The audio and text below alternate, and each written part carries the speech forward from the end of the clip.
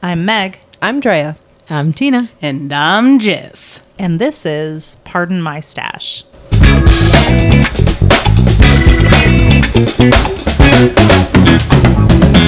Welcome to Pardon My Stash, a podcast about knitting, the fiber arts, and how awesome it is. Before we start tonight, let's talk about what we're working on. Drea? I am working on the border for the Celtic Myths shawl by Asita Krebs, Cascade Heritage Sock in the color moss. Cables are my jam. Yes, and because we're into February now, Pardon My Stash crew, we've started on the border for the Pardon My Stash knit along. You can follow on Instagram, hashtag Pardon My Stash KAL. If you are so inclined, we hope you'll join us. We like to see your stuff. Yes, definitely. Also, if you're interested in a color-coded chart, that is posted in our blog on pardonmystash.com. And the color coding makes it so much easier It does to follow. They do use some odd symbols for their cables. It's a little hard to follow if you're not. It's a little hard to read, and the key at the bottom, the legend is a little squished. So it is very. I separated that for everybody, so it's a little bit easier to read. And thank you, Drea, for doing that for us all. Yeah. Appreciate it. I'm here to help.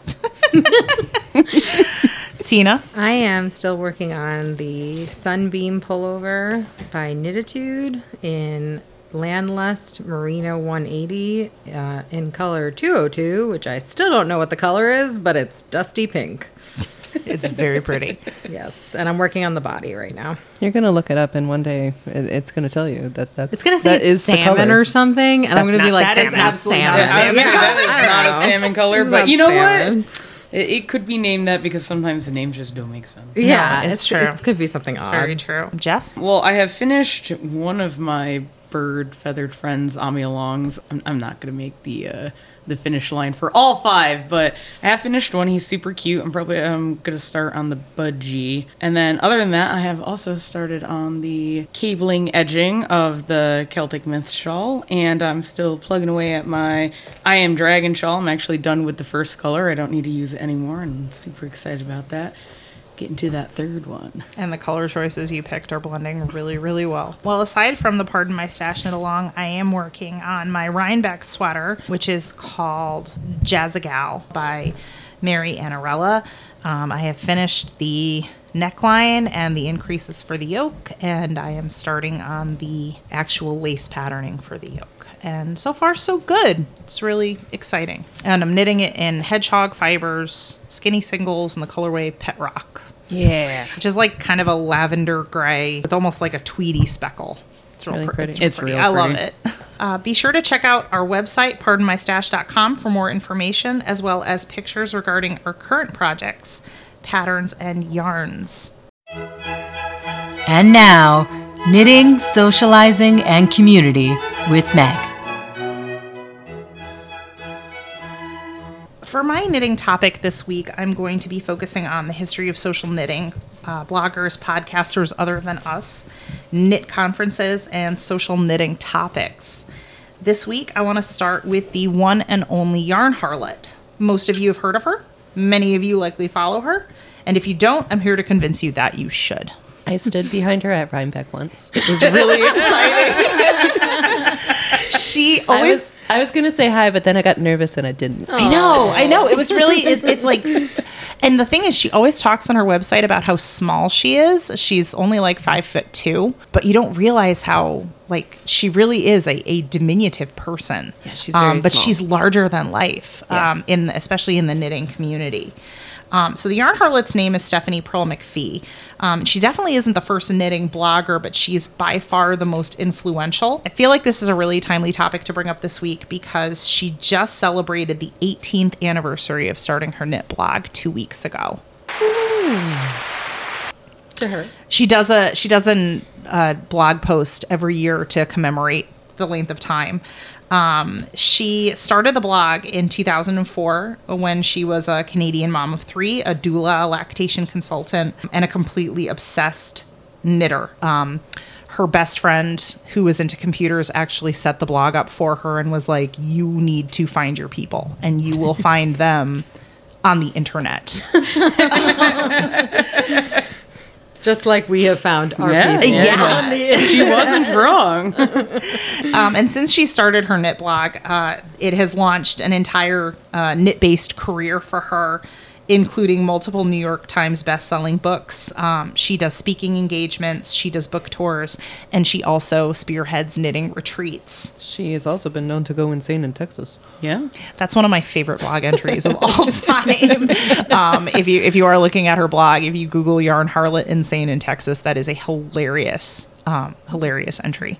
There are two major reasons why I find her blog really remarkable. The first is that while knitting factors into about, I'd say 99% of her posts, she really does write from her heart, and it's a blog about, her life as well. She opens up about her experiences in a way that's really touching. I remember about 2 years before my father passed away, her mother died very suddenly, and when my dad died, I went back and I read some of her entries, and I'm sure at the time it was really painful for her to share that with everybody, but it was really comforting that she, spoke from the heart like that. And she does that with everything, whether it's about, happy things or sad things or messing up gauge or buying the wrong yarn for a project. It's fantastic. Yeah, having that kind of authenticity is really reveled in this day and age. I feel like a lot of people like to put on what I like to call the Instagram face. Yes. Where everything is shiny and perfect and filtered. Oh, and- no, thank you. Yeah. And She is on Instagram. It's kind of the same. Like most of her posts, like I don't even realize it's her because it's like, oh, I made this today, and I'm like, oh, that looks awesome. I want to make that today. And it's like food, guys. Like it's she didn't make a knitting project. It's like I made potato soup, and you're like, yes. I was like, here's a picture of the snow outside my house, and it's like, oh, it's so quaint. It's actually it is. It's kind of fun. It's just a slice of life, and it's like, oh, this is your normal person, like any of us can actually relate to, and we're very similar to, and it's kind of nice to see, like, oh, that's awesome. The other thing that I really I find amazing about her is that she used her blog to launch, and I'm going to absolutely butcher this pronunciation because I don't speak French, Tricotuses Sans Frontières, or Knitters Without Borders. Please don't make fun of me. I took Spanish. Knitters Without Borders has raised nearly $2 million in donations for Doctors Without Borders over the years. And she has done all of this without a single corporate sponsor or advertiser on her blog. She does not accept any money for advertising on her blog, which I find commendable and also really impressive. I feel like I'm learning so much. I didn't know that. Oh, really? Yeah. I'm kind of an obsessed fangirl. Like it's kind of bad. I'm not going to lie. I don't really, I don't follow a lot of blogs. I don't read a lot of blogs. I follow a lot of people on Instagram because I like looking at pictures, but my attention span doesn't integrate into reading anymore. So unless I have a lot of pictures, I'm not looking. Well, she does have a lot of pictures. Yeah, that is it's a lot a of great stories, thing. too. It's a lot of pictures, and she doesn't tend to write as often as she used to. She used to be very regular, but over the last couple of years, she has become a little more sporadic in her writing. But really, prior to Instagram, that's kind of where everybody met each other in the knitting community, was the Blogverse. And if you are a knitter who is kind of looking to open up your circle past Instagram or the occasional Ravelry group, giving knit blogging a try is a really good idea, or reading knitting blogs. I'm going to be talking about a couple of others over the next few weeks. during your segment. During my segments, thank you.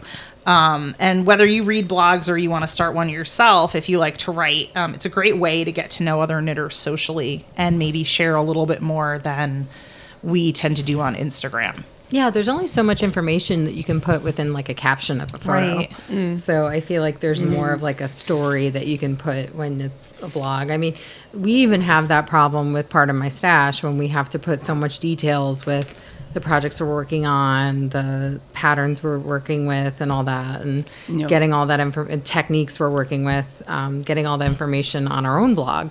So I feel like we can relate to that to a degree. Definitely. For today's topic, we're going to talk about intimidating knitting. Both the things that intimidated us when we were starting out and that we have overcome, and the things that we are still intimidated by today, because I can assure you that even though all of us have been knitting for quite some time, there are still quite a few things that intimidate us. But let's start out with the stuff that used to, that no longer does. Purling. Really? You thought purling was intimidating?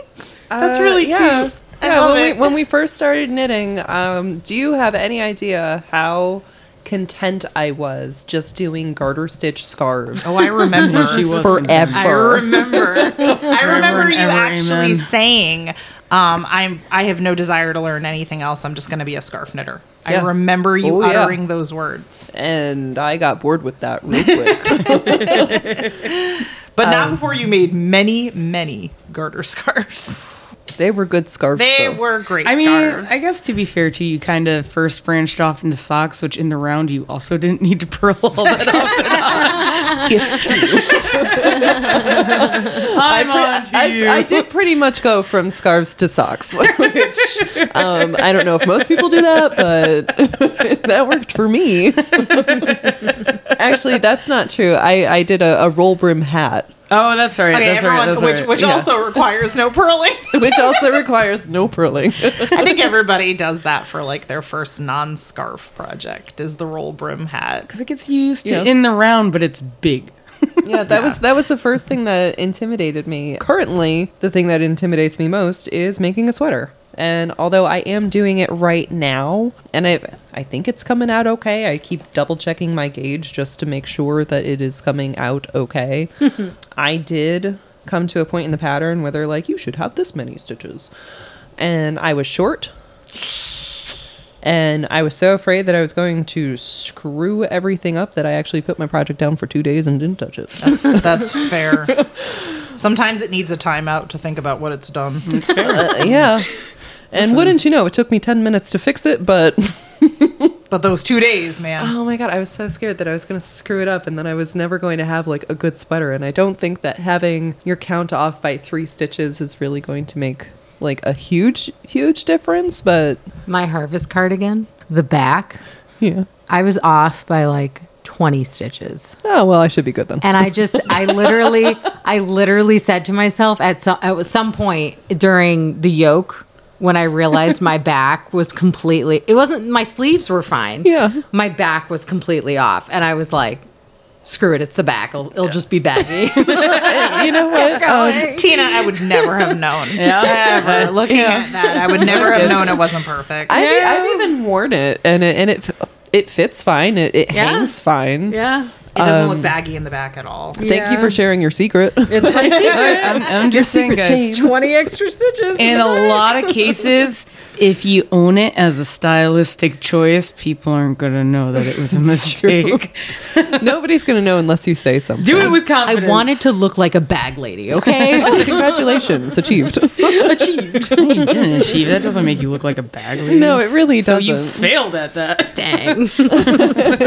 Sorry, Tina. You're a failure at looking like a bag lady. Yeah. You I'll try messed again. it up. I'll try again with my next sweater. I believe in you. I have one. What you got? And this is recent. You're gonna laugh at me. Oh, please. Long tail cast on. Yes, same.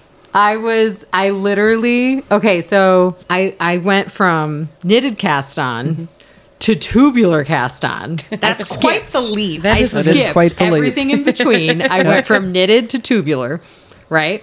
And then tubular was like really complicated. And I was like, okay, if I could do tubular, I feel like I could You do could pretty anything. much do any other cast So I was on. like, all right, so then I was doing a project that called for Twisted German, which is a modification of Longtail. Yeah. And I was like, okay, I'll try the Twisted German. So I was doing it and I'm doing it. And I'm like, wow, I got it. I can do this. And then I was like, wait a second. This is essentially Longtail with an extra twist. Yeah. Why have I never done Longtail? Probably because the problem with longtail is that if you don't pull out enough yarn, you got to redo your whole cast on. there is a fine line between success and crushing failure on the Yeah. long tail cast on. A And- very fine line. And that's why I like doing the technique where if you have a cake of yarn, you can pull from the center pole and from the outside I love that to technique. do the long tail. And that's very successful because you don't have to worry about having too much or too little yarn being pulled out. It's an awesome technique. It's also awesome when you start by doing that instead of realizing that your tail is too short, so you just cut off a piece at the end to Yeah. complete the tail. jerry-rig that. And then you got to weave in like 5 ends instead of 1, and ask me how I know. Tell me more. Guys, I didn't want to rip it out. Like, it looked nice. It was just short by like 2 inches. Can you please just write a book one time that's just called like How I MacGyver My Whole Life? How to jerry rig everything. For things that were intimidating. Mine was actually double pointed needles. Yes, absolutely. Like, did not like double pointed needles, and honestly for the longest time too. And I still do this when I have to use them because I still hate using them, but I'm not like, I'm just not going to do it anymore. I usually get a ton of needle caps, and when I'm not using that double point, I just cap them. So they're just Extra protection. hanging out there like, with all these needle. And granted, it takes you longer to remove said protection. But yeah, I still swear by that. If you're worried like you're gonna put it down and everything's gonna slide on off, yeah, the point protectors. And those work like a charm. I don't think I was ever intimidated by using, the octopus rig that is like multiple double points for, So you always for a think of it as a project. porcupine or hedgehog. Yeah, that too.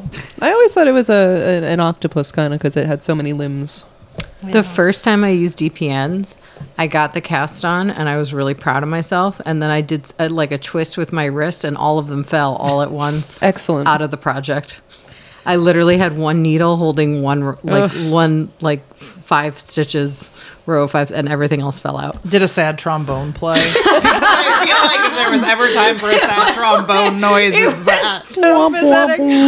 I looked down and I was like, this was just not meant to be. Well, they're also because the way I knit too, and this is why I also don't like it. I'm trying to learn those 9-inch circulars because I always get gaps in the stupid. Those are called in-between. ladders. Yeah, and they suck. Yes. I love And- 9-inch circulars. No, they're not. I just have to get used to the It's tight. because it's a tight knitting. It's tight. So. Yeah, it feels different when you're using them. But I actually just used the 9-inch circulars for the first time when I made the Homeward Bound mitts, and they were a total game changer. They really are. I actually want to knit a pair of socks this year. I don't know which pair I'm going to make, but I really want to use the 9 inches on those just because I think it would make it so much easier to do the sock. If I do an adult sock, it will be with a 9-inch circular. We should do a sock knit along. I've done a baby sock and I've done a Christmas stocking. But It's the same principle. You've I don't already know what done it all is the about hard extreme- stuff. All right there, Extremes. Goldie Socks. I don't know what it is about extremes with me. Like I have to do like one end and the other, but I can't like do the normal in between average. Like I don't know what it is about that, but Our next knit along can be socks. It'll be Okay. good. Ooh. I don't think. Wow. We'll never get Jess. Let me describe No. Meg's face. That's a no. I'm just not, it's one of those things like, I mean, I will not judge you two if you do it like you go on. Well, we I could don't, probably do them the same way that you and I did them. it's not my thing as much anymore. Like I did them. I know I can do them. I'm glad I did the ones last year because it definitely changed my outlook on what I'm capable of doing in terms of pattern socks, but I don't enjoy knitting them. What were you intimidated by, Meg? Oh, my thing that I'm intimidated by? Laddering down to fix stitches. That's fair. Absolutely. So until recently, my 2 methods of fixing stitches were to tink back, which if it's multiple rows, you're talking hours and hours and hours, or yank the needles out and rip it back and then try to get the needles back on. Yep, done that. Those were my 2 methods. Yeah, I don't do that anymore. Until recently, I mentioned it on the podcast when we talked about the Notions bag, but I bought this awesome little double-ended crochet hook from Webb's last summer, and I used that to fix my stitches. And I'll tell you, the thing that has made me super comfortable with laddering down or getting super comfortable, is the walk through Aspen's shawl, because the amount of times that I have miscrossed a cable or purled when I should have knit, and I'm now not comfortable. Every single time that I do it or I notice it, just gets treated to a stream of obscenities. I watched the entire 5 stages of grief happen. Literally every time I have to do it. And then I wait until I'm in the right mindset. I buckle down and I just do it. And honestly, I'm really glad that I do it, because as frustrating as it is, it's a lot less frustrating than tinking back. It's a lot cleaner, and you don't have to worry about losing more than just the one. And Yes, definitely. You know what I thought was going to be more complicated, but it wasn't? What? Brioche. Yeah. I've never tried it yet. Okay, it looks So wicked complicated. It does look complicated. It is not complicated at all. No. It's especially even the 2-color. It's really not. It's actually, I find the 2-color easier than the single color. Yeah. Brioche, because you can see clearly which one you're supposed to be layering at that moment in time. But I just did my first brioche project, and it came out good. I am in love with it. I'm going to make a hat like that for me. Yeah, it's squishy. It's going to be Seahawks colors. I can't wait. Mine's gonna be San Fran. Yeah. No, brioche seemed to be this really fancy, oh my goodness, look at all these stitch work that you have to do. And it's I was so not. in awe when you started doing brioche. I'm like, wow, that's really advanced. No. It's not. It's really not. No, I think color work is really advanced, personally. Like when you have to do stranded color work and you have to catch the yarn and you have to that's it. To me, that's advanced. But I also have the only color work that I've done is either stripes or stranded color work that I don't have to catch the yarn. So... Catching it is really easy, though. The first time I had to do it, when I did the Feodora capelet, I remember looking at the tutorials and I'm like, this doesn't make sense. This doesn't make sense. How do you do this? And then I found one. I don't remember what it was. And I was like, oh, that's ridiculously easy. And it really is. Once you get used to catching the floats, it becomes second nature. You don't even realize you're doing it. No. Well. Two-handed color work I found very intimidating at first, and it took me a long time to get comfortable using both hands. Makes it so easy, though. It does make it so much easier. It's that one requires a little bit of you get the muscle memory down. Right. It's just more confusing if you've only knit one way. But once you do get it, it's just muscle memory. Okay, but the first 2 rows that I was knitting continental with the less dominant yarn. Oh, yeah. It was like trying to teach a fish to ride a bike. I was I don't know what I'm doing with my hand, and it was so bad. But you get the hang of it. It's just muscle memory more than anything. It's training your dumb hand. It is. Look, I've got a hand that does everything, and then I have a dumb hand that holds things, okay? It's true. Most of us do, unless you're lucky enough to be ambidextrous. Not I. Neither am I. I have tons of things that still intimidate me. Like what? And entrelac. Oh, I wanted to get into entrelac for Yahtzee. Can you please leave that Oh, yeah, that came out. Who? from Drea? How? You weren't moving. She was moving It just wanted to enough. move, okay? Wait. Is that the same? That needle. I drop drops. this at least 12 times a day in your office while you're working. I know. There's a reason why all my row counters are now pinned to my project, because I keep Because it's dropping just them. eating itself into oblivion every Yeah. time. But yeah, entrelac. What is that now? That's where you're almost knitting braiding. You're making little squares and then you're braiding them into each other. And we can put a picture on the website. Yeah, it's something that I wanted to try. I was never intimidated by the idea of it, but it's not something that I looked into enough to actually make a project on. So fun fact, one of the reasons why entrelac intimidated me so much is because in the early days of reading the Yarn Harlots blog, she started to knit entrelac socks. And I want to say, like, after a week, she was like, "Yup, started a bonfire with that. Don't know what happened to it. It's gone." I don't know if that's something that I would want socks made out of, but I mean, it was a really pretty pattern. Yeah. But, you know, in my brain, and again, this is 2007. I'd been knitting for like 4 years. I was like, oh, well, if she's having trouble with it, then there is no way I could ever do this. that's fair. So entrelac is one. Steeking is another.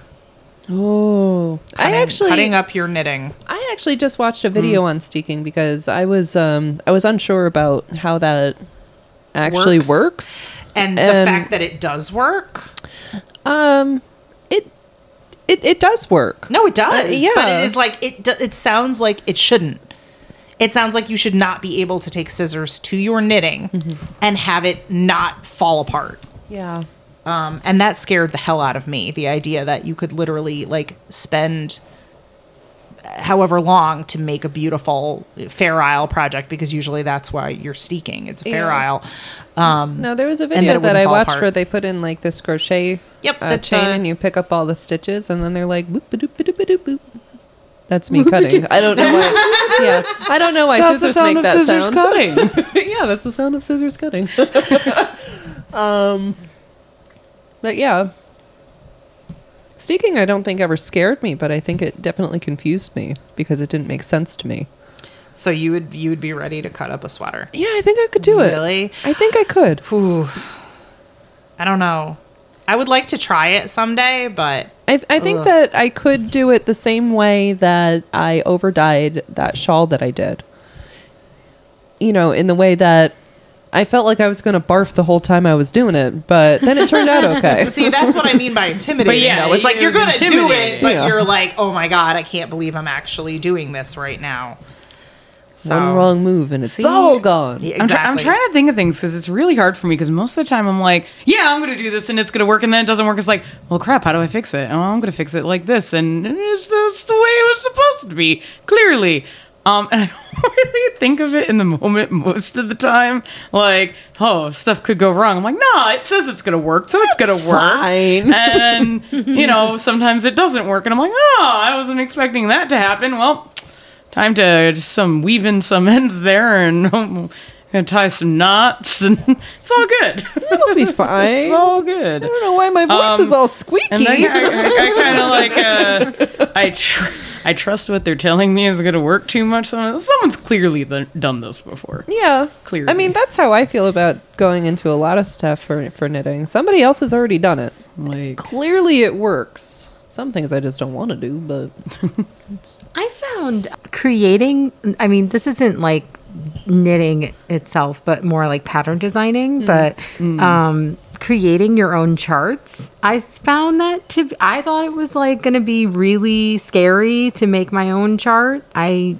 wasn't sure if I was going to be able to like translate my written patterns into a chart. And then I made a pattern recently that really would benefit from a chart because it was just I wrote out the written instructions and it was like, I can't even read this. this is a lot. This is a lot.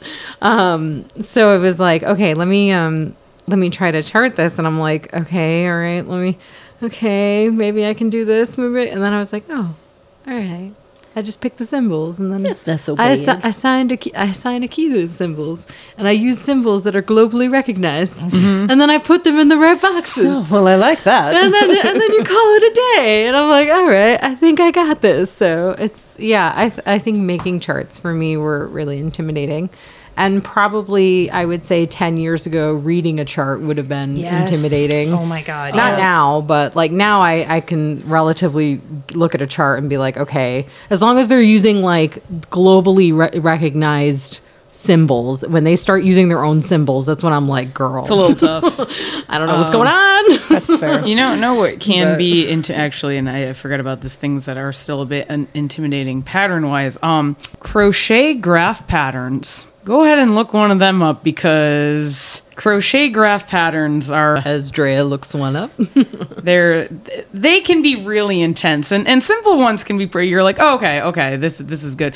But then you get to other ones, and again, there are universal symbols and then there are non-universal symbols. So the non-universal ones goes even more into like, oh my God. But even figure out where the heck they're starting sometimes on these. You're like, oh yeah, you found one, I see. Let me see. Oh, Drea's face. I want to see it. For the listener, Drea is confused. She's turning her phone a little bit. We're trying to zoom, yeah, because you could try Trying to to zoom. zoom. Yeah, I'm trying to zoom so I can see it a little bit better because it's not doing so good. Maybe if I hit this button. This looks like a zoom. Is that a zoom? No. Long story short, it's complicated. Okay, all right. Why didn't I on. just go to Ravelry? That was dumb. So this is actually a pretty simple crochet lotus chart. It's actually pretty. I've done these before. Whoa. Let me see. Hello. How do you? That's easy? This is when you actually read it, the stitches themselves are actually pretty easy. Now, whenever I find myself using a crochet chart, the longest time it takes me is because I will look at this chart until I can at least somewhat figure out what's going on. But a lot of times it's really just, I'm going to do the one row, and when I get to the next one, hopefully I'll understand it. And if I don't, we're going to look at it for another 40 minutes until I understand that one. Yeah, this one is actually relatively simple because they're not overlapping. Sometimes they'll overlap, and there will be lines going back to the center of your work, and they're like, yeah, even though you're on row like 20, you want to like go back to the middle for this one thing and then go back to row 20. And I'm like, what? So yeah, crochet charts, if you can read those at just a glance, like that is amazing because What a foreign language. whoo, they get a little intense. And that's all the time we have for today. For additional content and opportunities to connect with the cast, check out our Patreon or website at pardonmystash.com. Be sure to tune in next week for more fun, friends, and fiber at Pardon My Stash. Thank you.